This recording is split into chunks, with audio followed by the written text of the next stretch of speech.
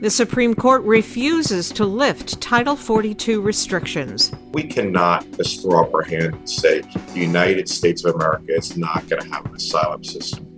I'm Maureen Cavanaugh with Jade Hindman. This is KPBS Midday Edition.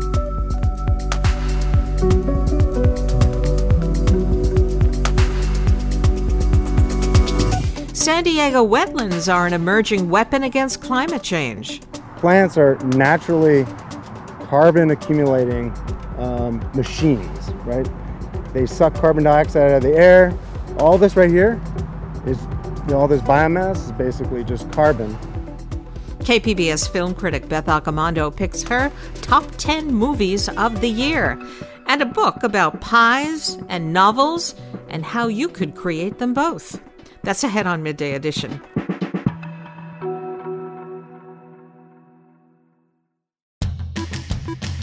Hi, I'm Beth Accomando, KPBS arts reporter and host of the Cinema Junkie podcast. I'm also a geeky gourmet who likes to bake food themed to the movies I watch, like chocolate blood to savor with Dracula, or an extra chewy Wookiee cookie to enjoy with Star Wars. I'm geeky about the things I love, and that makes me a public radio geek as well. I love being able to connect with audiences just like you through TV, radio, the web, and podcasts like the one you're listening to right now. So, are you a KPBS geek? If so, then I'm asking you to get in touch with your inner nerd and become a member of KPBS today. Just go to kpbs.org and click the blue Give Now button and make a donation. That's right, let's geek out together about the things we love. Hopes that Title 42 restrictions would be lifted for asylum seekers before the new year were crushed on Tuesday. In a 5-4 decision, the U.S. Supreme Court extended a stay which keeps the policy in place until the court revisits the issue in February. The Title 42 issue is now bound up in legal complexities, but the public health law was originally used by the Trump administration to limit immigration during the height of the COVID pandemic. Lifting Title 42 would allow thousands of people waiting at the Mexican border to ask for asylum in the U.S., but now their wait continues. Joining me is attorney Lee Gelernt with the American Civil Liberties Union. And Lee, welcome to the program. Thanks for having me. What does Tuesday's Supreme Court ruling actually do to keep Title 42 in place?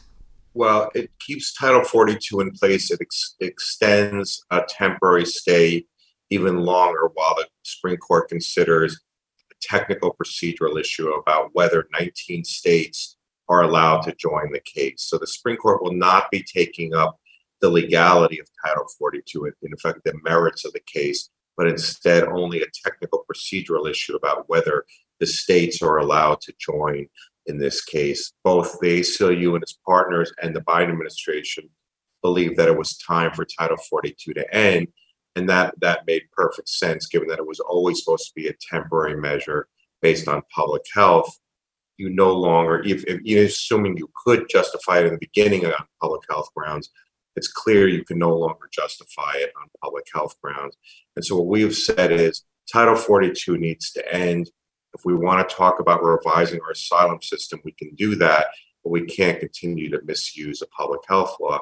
If you believe that at least some people deserve asylum, that some people are in real grave harm of persecution in their home countries, then you can't be for Title 42 because it eliminates any hearing whatsoever. So no matter how much danger you're in, you present yourself, you cannot get a hearing under Title 42. So for all those reasons, we are deeply disappointed that the court kept it in place, but we're going to continue fighting. Ultimately, this is a temporary measure, and we're going to continue our court challenge as we've had for years and hope that this eventually ends.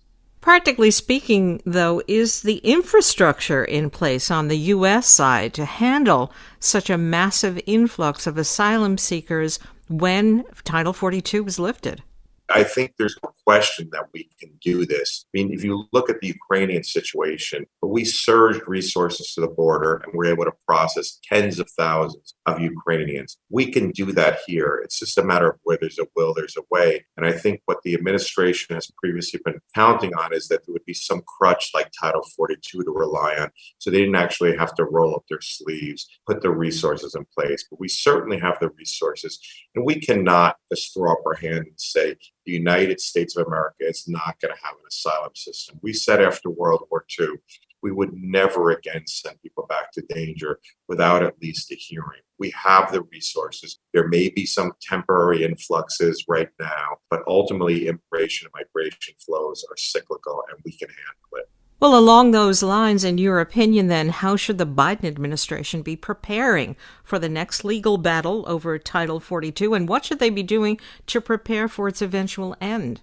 Unfortunately, the court has kept Title 42 in place, but what it also means is that the Biden administration has time to prepare. They should begin surging resources to the border, put more people there. We don't need so many people engaging in enforcement actions with respect to these families coming. These families are not presenting a danger. We ought to put in place some of the regulations the Biden administration has put out there with certain tweaks to make the system more efficient. We ought to be figuring out the logistics of when people come in, where are they going to be processed, where are they going to be sent to. I think that the Biden administration has put out a plan. They say they have a plan, and we ought to start implementing it. The one thing that we really don't want to see is when Title 42 ultimately ends, and I believe it will have to ultimately end, is the Biden administration pick another one of the anti-asylum Trump administration policies and just substitute that in. When President Biden ran for president, he said, I'm going to have a more humane asylum system. That has really not materialized. And we really, this administration to step up and say, in the United States, we are not just going to send people back to danger without even a hearing. I've been speaking with American Civil Liberties Union attorney Lee Gelernt. And Lee, thank you. Thanks so much for having me. As the legal battle over Title 42 continues, asylum seekers wait in Tijuana and at other border crossings. Advocates say conditions are deteriorating as the numbers of migrants grow and the wait goes on. Joining me is Associated Press reporter Elliot Spagat. And Elliot, welcome. Hi, Maureen. Can you give us a sense of how many people are waiting to claim asylum and what conditions are like for them? It's hard to have a precise count for a few reasons. One, there's no census.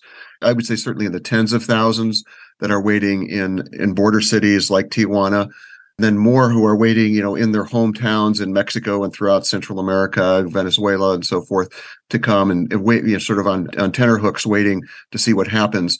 Not all of them are going to apply for asylum. A lot of them, will get into the United States under exemptions to Title 42, but they'll just be put into the system without even claiming asylum. That happens later on. So it's really hard to say for sure, but lots of people, as far as the conditions go, not great. I've been to a lot of shelters in Tijuana. Some of them are better than others, obviously, but in general, some of the larger shelters are really packed. A lot of people coughing, a lot of kids, the air quality is not great. A lot of, woman was texting me earlier this week that she was afraid that there was some kidnapper in the shelter. I don't know if that was true, but that's the kind of fear that they're living under. And why do the people who are waiting at the border say that they're fleeing from their homelands? I would say, it's inequality. There are a lot of people, they had good jobs 2 years ago, and then the pandemic hit and they lost them. A lot of people are getting extorted, particularly in Central America. They just can't make a living. They get shaken down all the time. A lot of people in Tijuana are from the Mexican states of Guerrero and Michoacan, and the stories that you hear out of there are just stomach churning. I mean, one woman who we talked to last week her house had been burned down. Her brother got killed by the cartel. Her son ran away with the cartels to save them. Their land got stolen. They were threatened, one thing after another. So they're fleeing violence. And was there really a belief among the people waiting that Title 42 would be lifted this week? Probably as much of a sense as you and I have. I mean, it's just really hard to know. There's just these, 2 court cases that we know of, and the future's uncertain, is as uncertain today as it was yesterday. So I think the attitude in general is hard to generalize, but it's sort of like, let's just wait and see what happens. Some people are going to probably give up and have already and gone home. Others will stay in Tijuana and other border cities and just wait it out. And others will cross illegally and see if they, try their luck at getting away. There seem to be a lot of loopholes in the Title 42 restrictions, for example, for people who are at highest risk. But there doesn't seem to be any clear policy about that, does there? Absolutely no clear policy about that. I mean, the administration says that they would object to the term loopholes, but they would say that this is exemptions are for people who are highly vulnerable, deemed highly vulnerable, and they don't say what those reasons are. And perhaps they have good reasons not to, because everyone would claim that they're under such, conditions. But, it's supposed to be things like, people who are LGBT, people who have been specifically threatened with violence, people who, are an imminent threat in Mexico. But again, we don't know, how many of these there are, how many people are allowed in. We know from the Tijuana city officials that 200 people are allowed in daily at San Ysidro. And we know that those slots are distributed among NGOs, different NGOs and shelters in Tijuana, and they pick. The ultimate decision rests with CBP, but CBP relies on them to pick, who gets in. So that just sets off a guessing game among migrants about who's got the connections and how they're going to get in. And it's very opaque and bewildering. I've been speaking with Associated Press reporter Elliot Spagat. Elliot, thank you. Thank you, Maureen.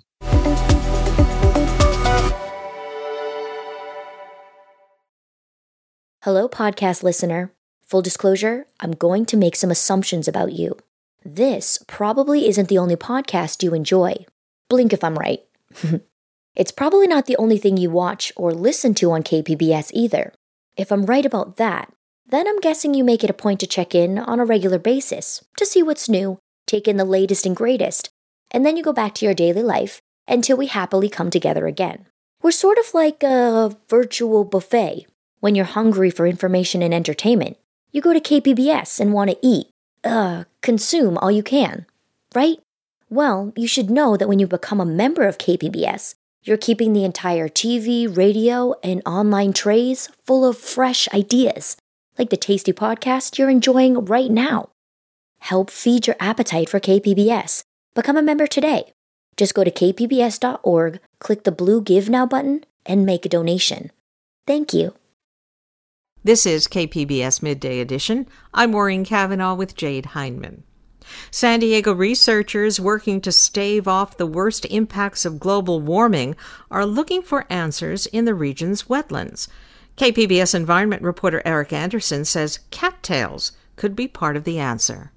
San Diego's Bataquitos Lagoon sits right beside one of the region's busiest highways, Interstate 5. But it's the gently swaying stalks of cattails that have captured the interest of two researchers at the Salk Institute for Biological Studies. So you can see how hard it is to dig out. That's why it really holds the sediment extremely well. Joseph Noel watches his colleague Todd Michael use a small hand shovel to cut into the dirt around the base of a cattail stem.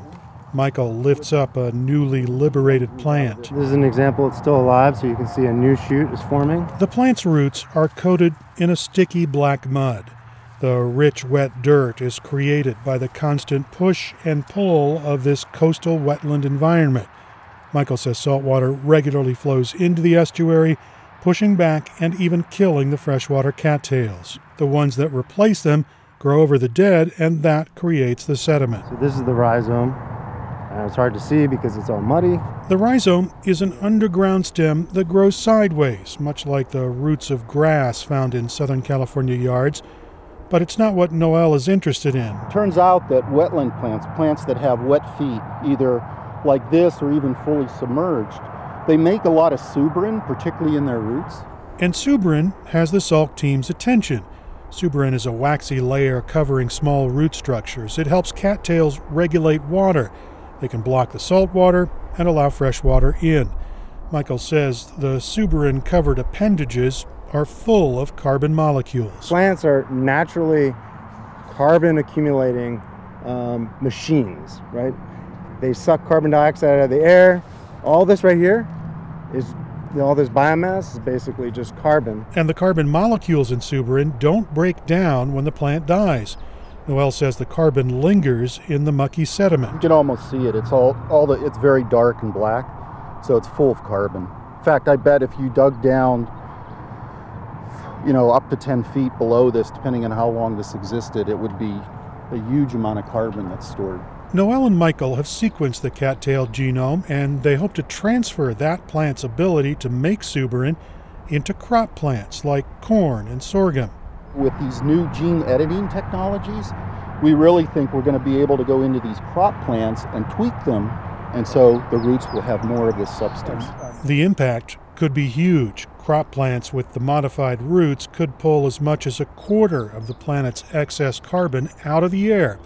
That's enough to have a real impact on climate change. This is a key part of the Salk Institute's Harnessing Plants initiative, and Michael says cattails, or typha, have other traits that could make plants more resilient. Each cattail makes 300,000 plus seeds. And if you've ever seen a cattail release its seeds, it looks like snow. And all of those seeds have the potential to be a new stand of typha. But the habitat that is so efficient at storing carbon has been under assault for decades. Darren Smith is a senior environmental scientist with the California State Parks. He says urbanization has eliminated 90% of the state's coastal wetlands. There's been a big change with people. I think wetlands were something almost like an oasis early on in California, where you just didn't run into fresh water very often. And those same wetlands that are giving researchers hope about slowing climate change are under a lot of stress. Smith says people are making it hard for the habitat to adapt. We built right up to them. We built the watersheds, and we built right up to the edges of them. And so for them to do what they do, to retreat, or for the water to back up and form new vegetated wetlands further upstream, there's just got to be the space to do it. Researchers say giving the habitat space allows scientists extra time to find other plant traits that could play a role in reducing the speed of climate change. Eric Anderson, KPBS News. Earlier this year, the city of San Diego apologized for supporting the removal and incarceration of Japanese Americans during World War II.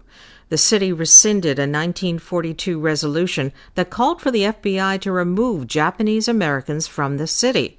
Council members said the 80-year-old resolution was racist and hateful. Midday Edition's Jade Hindman spoke with Kei Achi, president of the Japanese American Historical Society of San Diego, about what the apology means to the community. Here's their conversation. This resolution came on the heels of President Franklin D. Roosevelt's executive order, which opened the door for this and the forced removal and incarceration of people of Japanese descent. What is your reaction to San Diego's apology? Well, I'm completely thrilled. I'm so pleased with the San Diego City Council for unanimously passing this resolution to rescind. And what initiated the City of San Diego's rescission? It came through a collaboration between the Central Library and the Historical Society. We worked on a really fabulous exhibit that was last fall into this January about Clara Breed. And she was a librarian back before World War II, during and afterwards, and had befriended her students who came into the library. But not just befriended, but she just helped them when they were forced to leave San Diego with their parents. Upwards of 2,000 Japanese Americans were forced to leave the city. And she was there at the train station to see them off. She gave them small gifts of postcards with postage. She maintained lifelong relationships with these Japanese Americans. And so this exhibit led to some research that the librarians did, and they uncovered Resolution 76068, which had all of that hateful language.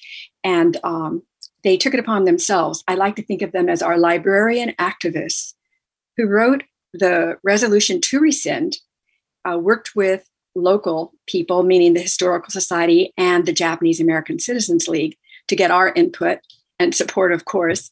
And that's where it all started. And I'm so grateful. And if you don't mind personal privilege, I want to do a shout out to Steve Roman, Sarah Hendy Jackson, Mark Cherry, Moni Tong, and Jennifer Jenkins. These are the team that really spearheaded this effort. And you've been deeply involved in this moment in history. How has your work and background prepared you for this? Thank you. 40 years ago, 40 years ago sounds like a long time. I joined an organization based primarily in Los Angeles, Nikkei for Civil Rights and Redress. Nikkei is the term for people of Japanese ancestry.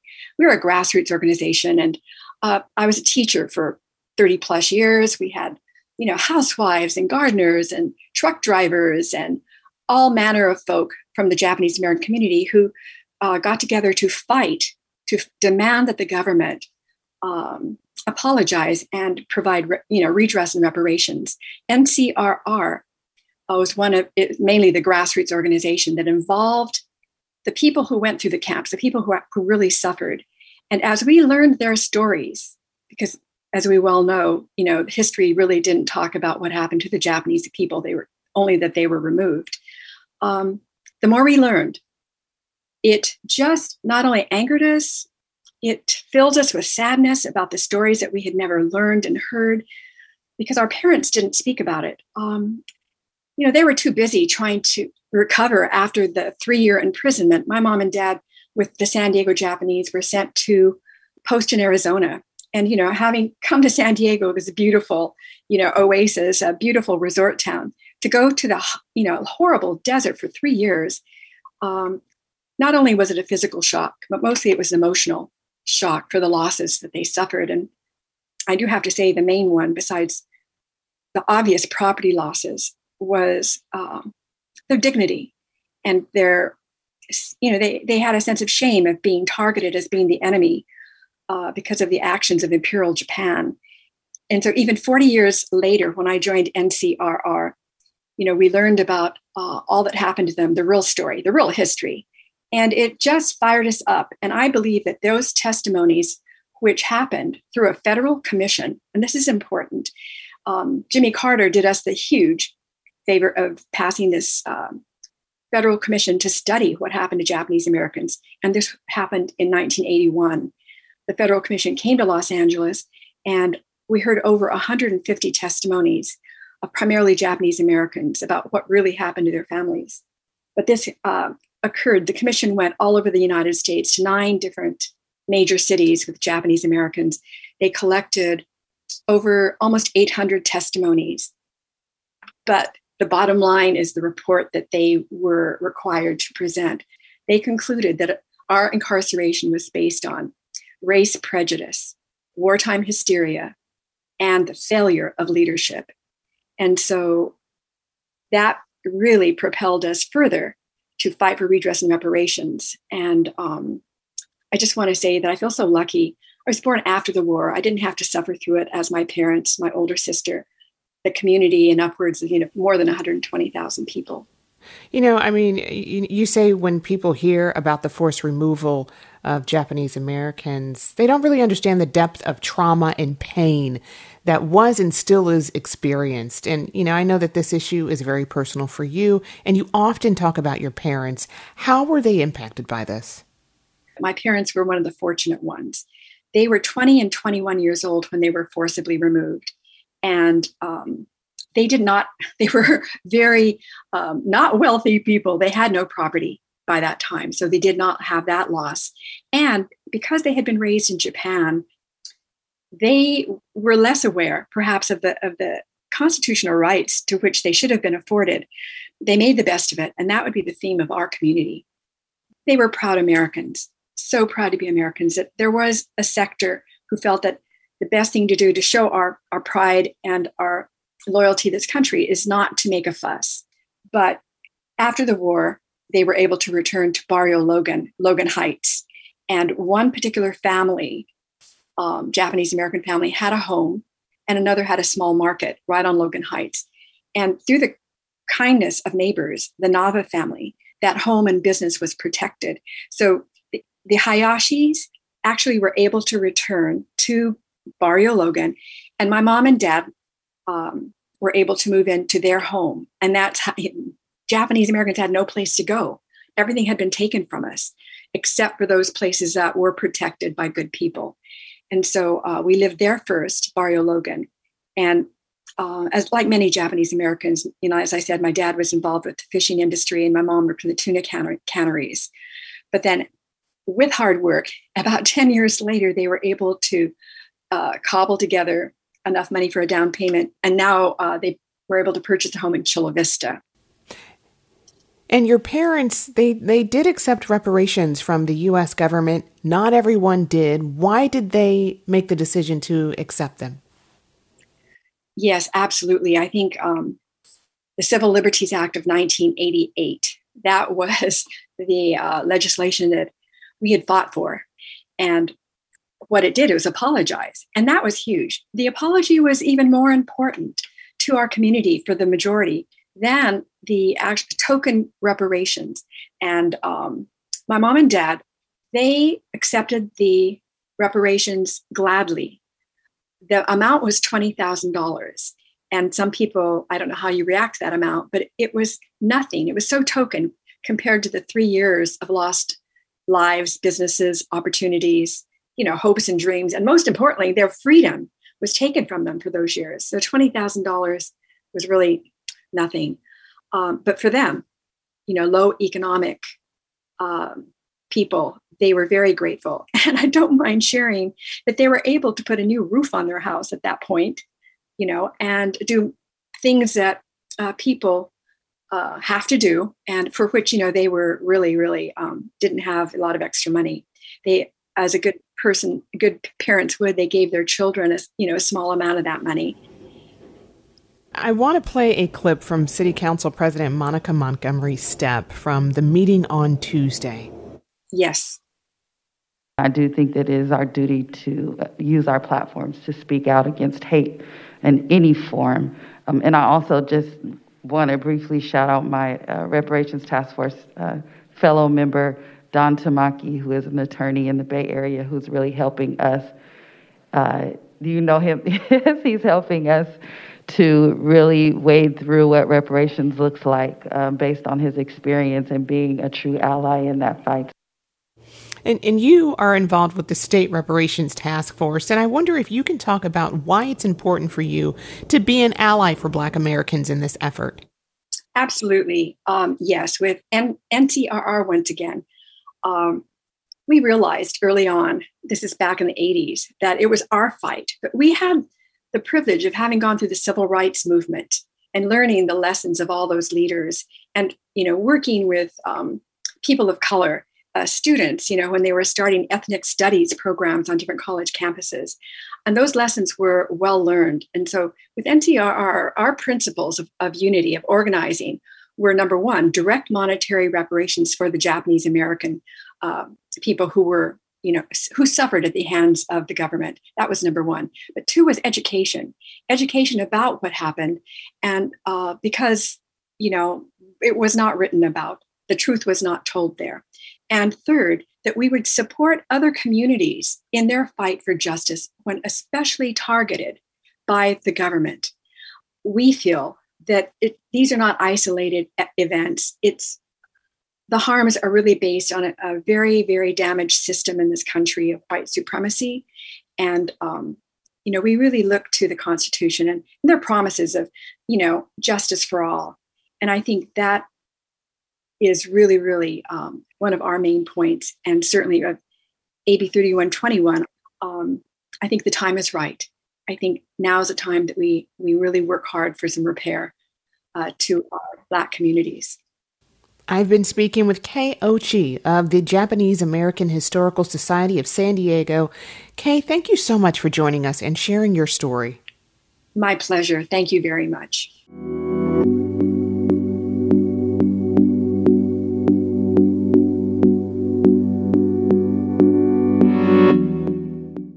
Public radio programs attract educated consumers and business decision makers. You can reach this highly desirable audience with your company's marketing message on KPBS. Isn't it time to make our listeners your customers? Find out how by calling 619-594-5715 today. This is KPBS Midday Edition. I'm Maureen Cavanaugh with Jade Heinman. 2022 saw theaters fully reopened, but audiences were not quite ready to return in pre-pandemic numbers. But that didn't stop filmmakers from delivering some stunning work that deserved to be seen on the big screen. KPBS film critic Beth Accomando saw hundreds of films last year and compiled this list of her top 10. 2022 is ending on a sad note, as I just received word from one of the owners that the Ken Cinema has been sold and is unlikely to remain a theater. It's not a surprise at this point, but it still hurts and is a great loss to the San Diego film community. As the year comes to an end, I'm also saddened by the fact that I still haven't caught up with all the 2022 releases that I wanted to watch. But I saw enough worthy films to fill my top 10 list. On a certain level, I feel a bit curmudgeonly as I grow more and more impatient with bland, formulaic storytelling. Top Gun Maverick may have saved cinemas and set the post-pandemic box office on fire, but it left me cold and bored. I did, however, find solace in foreign and independent films that push the envelope in terms of style, content, and narrative structure. It's always an agonizing process to rank my favorites because they tend to be diverse. Does fun rank higher than deep introspection? How can you compare horror, comedy, and drama? It's like trying to pick your favorite child when you love them all precisely because each is unique. So, without further ado, let the countdown begin. Go! At number 10 is the year's most intoxicatingly fun piece of pure cinema, S.S. Rajamouli's RRR. It features ridiculously gorgeous stars, crazy action set pieces, an evil empire you love to hate, melodrama to swoon over, and of course, musical numbers that are absolutely irresistible. In stark contrast to the over-the-top flamboyance of RRR is the subtle precision of Park Chan-wook's decision to leave. Coming in at number 9, Park's film is a police procedural, a film noir, a romance, and an intricately conceived challenge to conventional narrative structure. This is a film I wish I had seen on the big screen because I feel like I missed details on the small one. And honestly, I haven't even begun to scratch the surface of its meaning until I see it again. Its innovative style held me rapt, and its characters were fascinatingly unpredictable. In the number 8 slot is Broker, another Korean film, but this one directed by Japan's Hirokazu Koreeda. A young woman leaves her baby at a church adoption, only to discover a pair of brokers has stolen the child. She coerces them into letting her come along as they try to sell the child to new parents. Once again, Koreeda reveals that families can be formed from the most unlikely components. The film is achingly human, immensely compassionate, and exquisitely told. Equally exquisite at number 7 is Lav Diaz's When the Waves Are Gone. At 187 minutes, this meditation on power, corruption, and violence is long and slow, but also riveting and brutal. Diaz takes his time and ratchets up tension with sublime, patient precision. Shot in bleak but breathtaking black and white, it offers little hope or relief, yet the filmmaking is so transcendent that you leave exhilarated. Coming in at number 6, I have some comic relief with Ruben Östlund's first English-language film, Triangle of Sadness. It opens by poking fun at an audition for male models. So, is this runway casting for a grumpy brand or a smiley brand? Then moves to a luxury liner. Russian capitalist and an American communist. Oh. On a $250 million luxury yacht.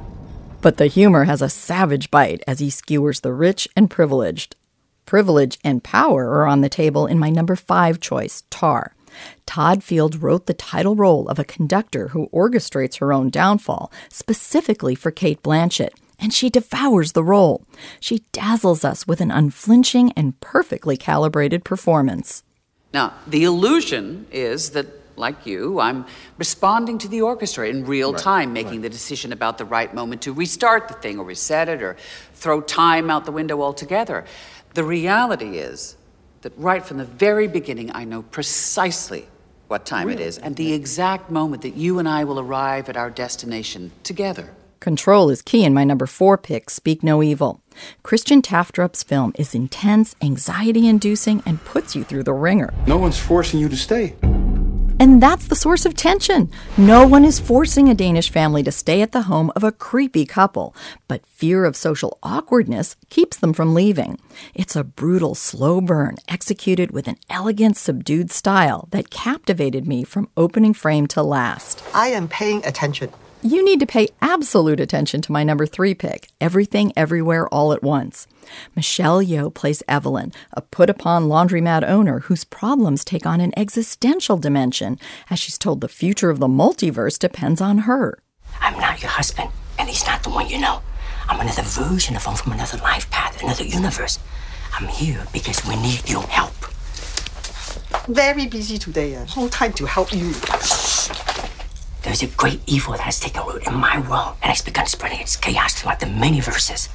I've spent years searching for the one who might be able to match this great evil with an even greater good and bring back balance. All those years of searching have brought me here, to this universe, to you. I know it's a lot to take in right now. Got to... Mrs. Wang! Hello! Written and directed by the Daniels, individually known as Dan Kwan and Daniel Scheinert, the film comes at you with chaotic energy and sucks you in like a black hole. Yeoh's stellar performance gives the film an anchoring humanity that makes us care, even though the universe tells us that nothing matters. It is time to stop seeing.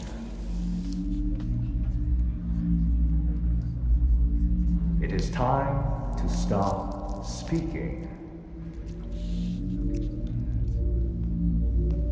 It is time to listen. My number 2 spot goes to David Cronenberg's glorious return to body horror in Crimes of the Future. I removed these tombs as part of our performance. We are performance artists. We perform together. I love seeing a 79-year-old filmmaker who's more radical and transgressive than his younger colleagues. This film offers a stunningly crafted meditation on Cronenberg's own career and on the relationship of artists to their work. An artist's commitment to his work is just one of the reasons I give the number 1 spot to Phil Tippett's 30-year passion project, Mad God. The film is a wordless descent into hell for the characters, the audience, and Tippett himself. Not unlike Captain Ahab and Moby Dick, and I went down with the whale, ended up for a few days in a psych ward and then recovery for about 6 weeks. Tippett gives us a film that's a fever dream, combining madness, chaos, despair, and beauty. Every frame of the stop-motion animation is dense with detail. It's bleak and dark, but also gorgeously seductive in its meticulous craftsmanship. It tells us that we are utterly insignificant and that nothing matters, but the film itself is absolute proof that art matters. So there you have it, my very personal and eclectic top 10 films of 2022. I hope you'll check some of them out.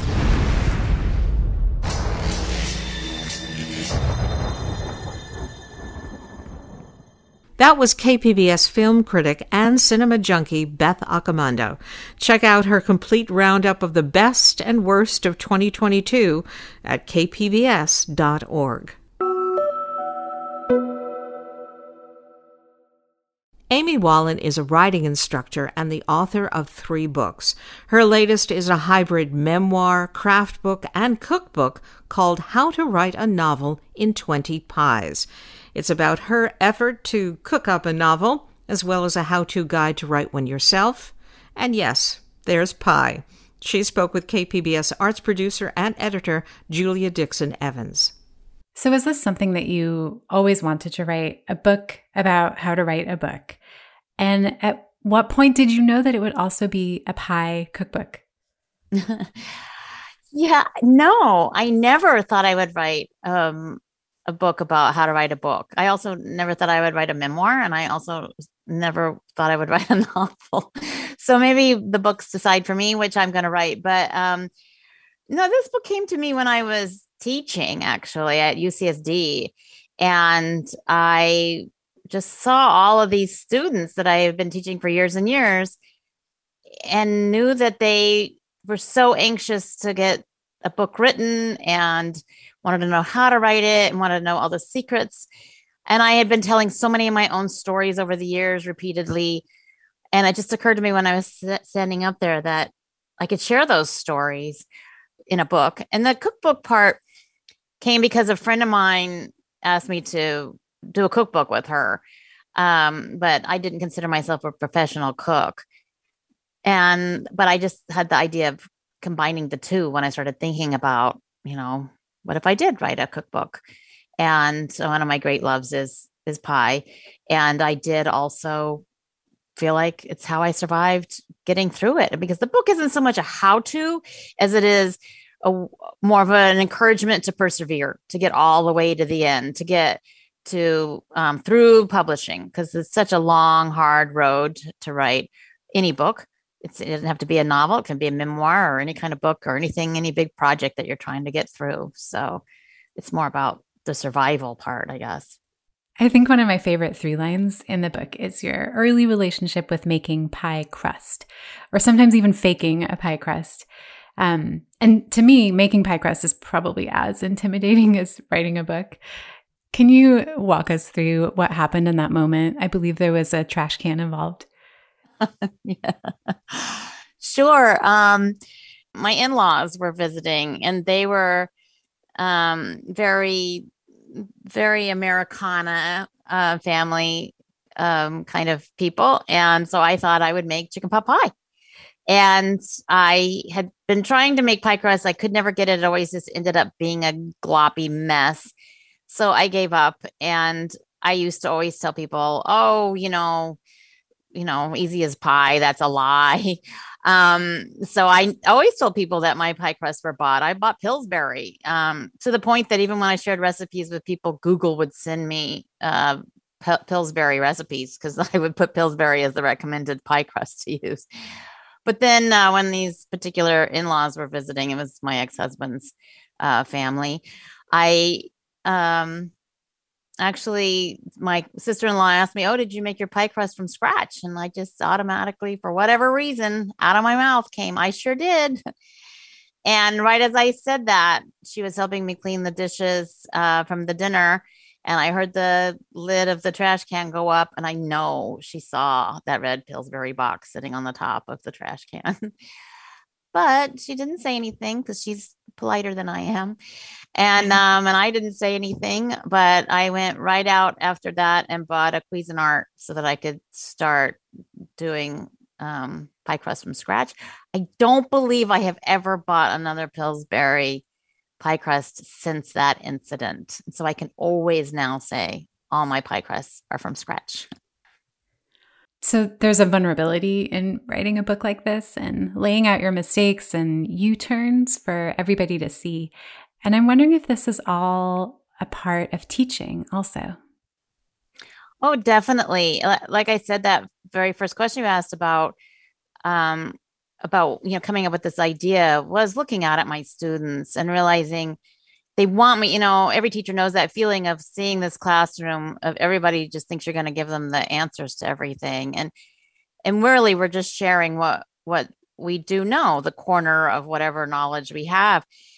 And I really believe in, learning from mistakes. And I made so many mistakes along the way in publishing my first book and also my memoir. And I just wanted to share those. And I think some of those stories and realizing that, getting up and scraping off or wiping off our, scraped knees, all of that is part of the process. And so the book is really more about perseverance. This, I always kind of, in fact, even with this book that's out now, that's not out yet, but almost, we've had some little snafus like with shipping, with COVID shipping and things like that. And I keep thinking, this is the glamorous life of publishing, because it's, there's always something that you have to just keep believing and keep moving forward and not give up along the way. It even took me 2 agents to get this book published, and people are always like, oh, it takes so long to get an agent. Why bother? And, it's about finding the right one and believing and continuing to believe, but it's hard. So I wanted the book to be something that made people have a good time. And that's my, the biggest lesson of all I think I would like to teach is try to have fun along the way. This book is illustrated. Emil Wilson's art is endearing, it's funny, and it does so much more than enhance the text. There are entire pages of comic strips. What was that process like for you both? Working with Emil was fabulous. We had been friends originally. We were both in the same writing group together with Janet Fitch. And he was also an art director in advertising, and he's also a pie baker. So after a writing group, we often had pie together. He's also, I just, when I had the idea for this book and I'd written about 5 chapters, I had a proposal ready, but I didn't have the illustrations. I sent it to him. Our senses of humor are both very sardonic. He got it. He sent me illustrations to go with it and said, "What do you think? Do you think this would work?" I was like, "Yes." I think totally hit what I wanted in the idea. And it just kind of flowed from there. It was really great working with him. I learned later that actually when you have a book, usually the publisher picks the illustrator for you. So it's kind of rare that 2 people come together like this. But I think we clicked already as friends and knew each other and came into this with the same feelings about this work. And that, I think, is what really makes a big difference. He did over 200 illustrations, which is huge. So I think perseverance, which is the whole goal of this book, is to promote perseverance. I think he definitely had to apply that as well. So yeah, it was a great relationship and a lot of work. And I just so elated to see what he came up with. It's kind of, I always wondered what it's like to see your words as like a movie or coming to life. And I feel like it's kind of what he did with his illustrations. I can't let you go without giving us a pie recommendation. Do you have a pie for journalists? For journalists, gosh, I love all of them. Do you guys want sweet or savory? Let's go sweet. Sweet pie. I'm going to say the coconut cream pie. And maybe just because I'm so old fashioned that I still think when you say the word journalist, I think black and white newspaper. So I think of my coconut cream pie with the Oreo crust. And so there you get a black and white pie, and it is really, really good. And I use whipped cream for the topping and lots of coconut milk and coconut cream. And so it might even be dairy free. I think it might be. I have to look at the recipe again, but I created this recipe for this book. So yeah, it's good. It's kind of like a almond joy. Amy, thank you so much. Oh, thank you, Julia. This was fun. That was Amy Wallin speaking with KPBS arts producer and editor Julia Dixon Evans. Wallin is the author of the book, How to Write a Novel in 20 Pies.